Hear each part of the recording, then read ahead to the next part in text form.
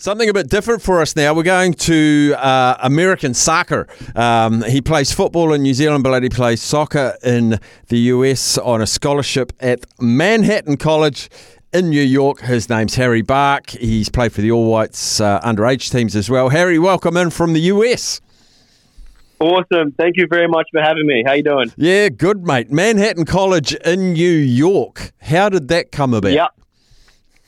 Well, it's a long story and a long process, but basically, after I finished high school, wasn't really too sure what I was going to do. I was down at the Wellington Phoenix in Wellington, obviously, and I was like, I need to study, but I also want to play football. So I got in contact with an agent that sort of had a connection through the Phoenix, and took on a lot of the Phoenix boys over to the States, really, and got them kind of hooked up with colleges and whatnot. And got in contact with Manhattan College, really liked it, talked to the coach,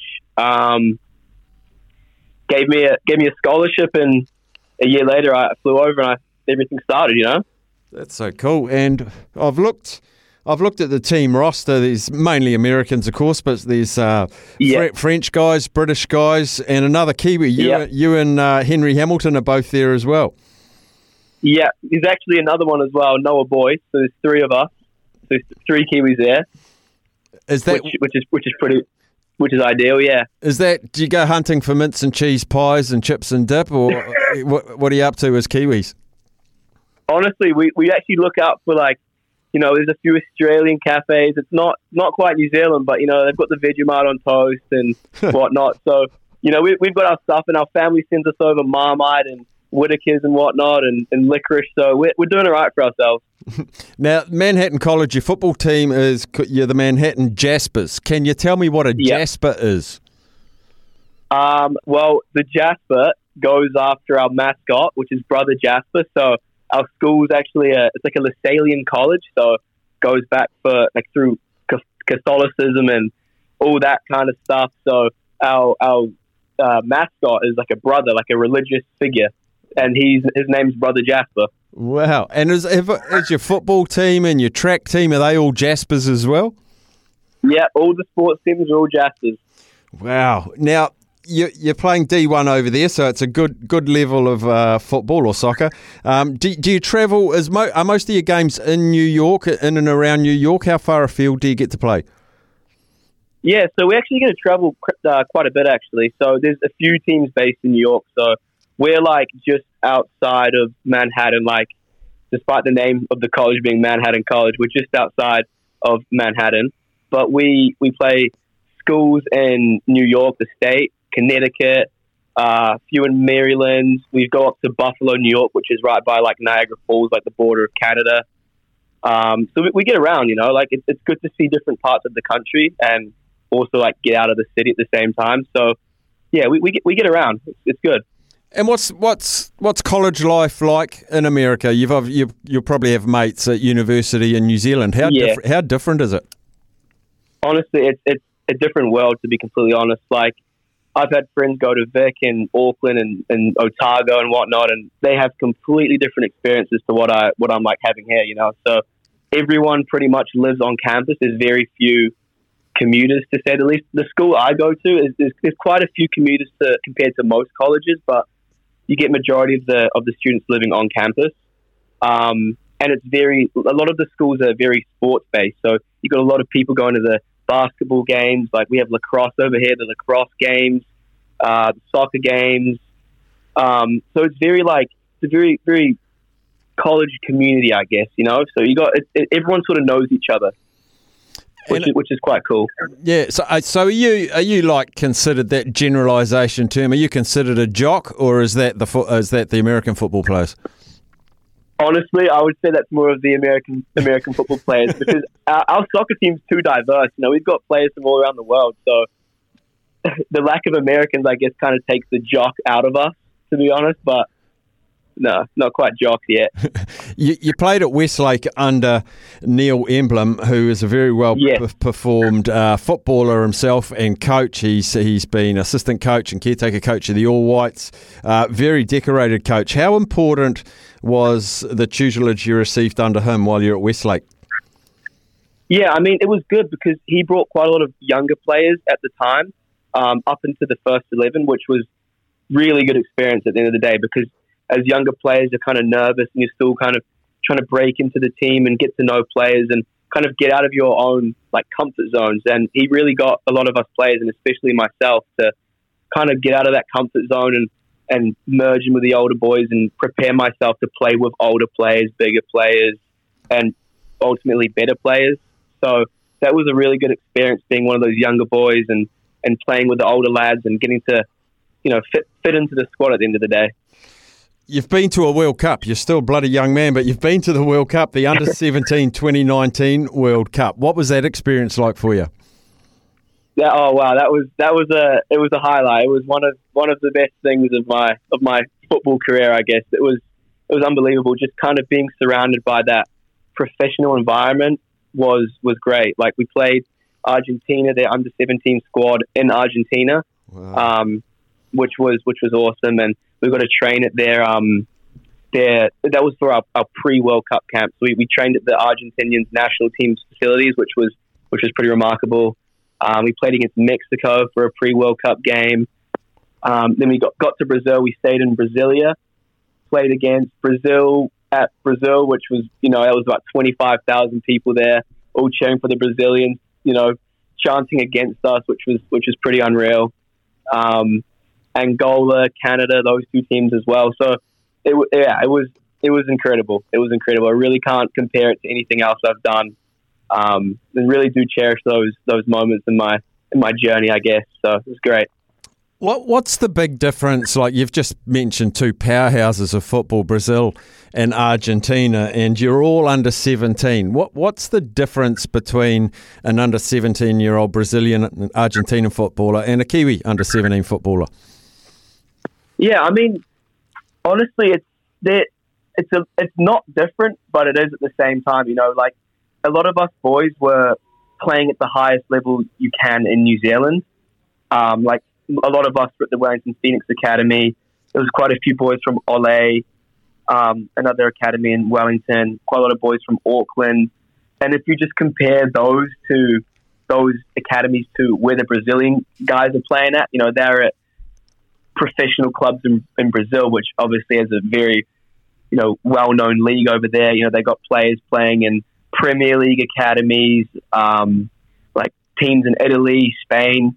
So just the overall quality, they've just developed a bit faster than us, But we put up a good fight. We had some really good players out there, and it was just a real good experience for us to play against players like that. Now, you'll be well aware, you get one chance at life, you get one chance at a football career. Do you feel like being at Manhattan College is your best option for you at the moment? Yeah, it's just, over here it's great because I get to play at I would say a very high standard of football, as well as, it not being my only pathway. Like, I'm getting myself a business degree, which is going to help me out in the future. And if all things go badly with football, I've got something to fall back on. So I feel like for me, that's really been a good driving force, being able to have a plan B instead of just going all guns blazing for, getting that professional contract. So that's kind of where I valued the American college route over just, going straight for professional, I guess. Yeah, because as blokes, it's hard to focus on two things at once. We're really good at focusing on one. So how do you split your time between football and your majoring in business? How do you sort of wind your way through that? It's tough. It's really tough. We're training 4 or 5 days a week for 2.5 hours, and you've got to recover because you're training that much. You're playing 2 games a week in season. Taking 5 classes on top of that. You've got assignments to do and whatnot. So it's just all about using that free time really to get your homework done, get a bit of studying and kind of smashing it all out when you kind of have that free time. But it's good because, I'm living with all the guys on the football team. So we're all in the same boat. We all help each other out. We'll all allocate some time together to sit down at the dining table and study together. So it's a good kind of balance that we all manage to do. So I feel like I can balance that reasonably well. Any social life, Harry?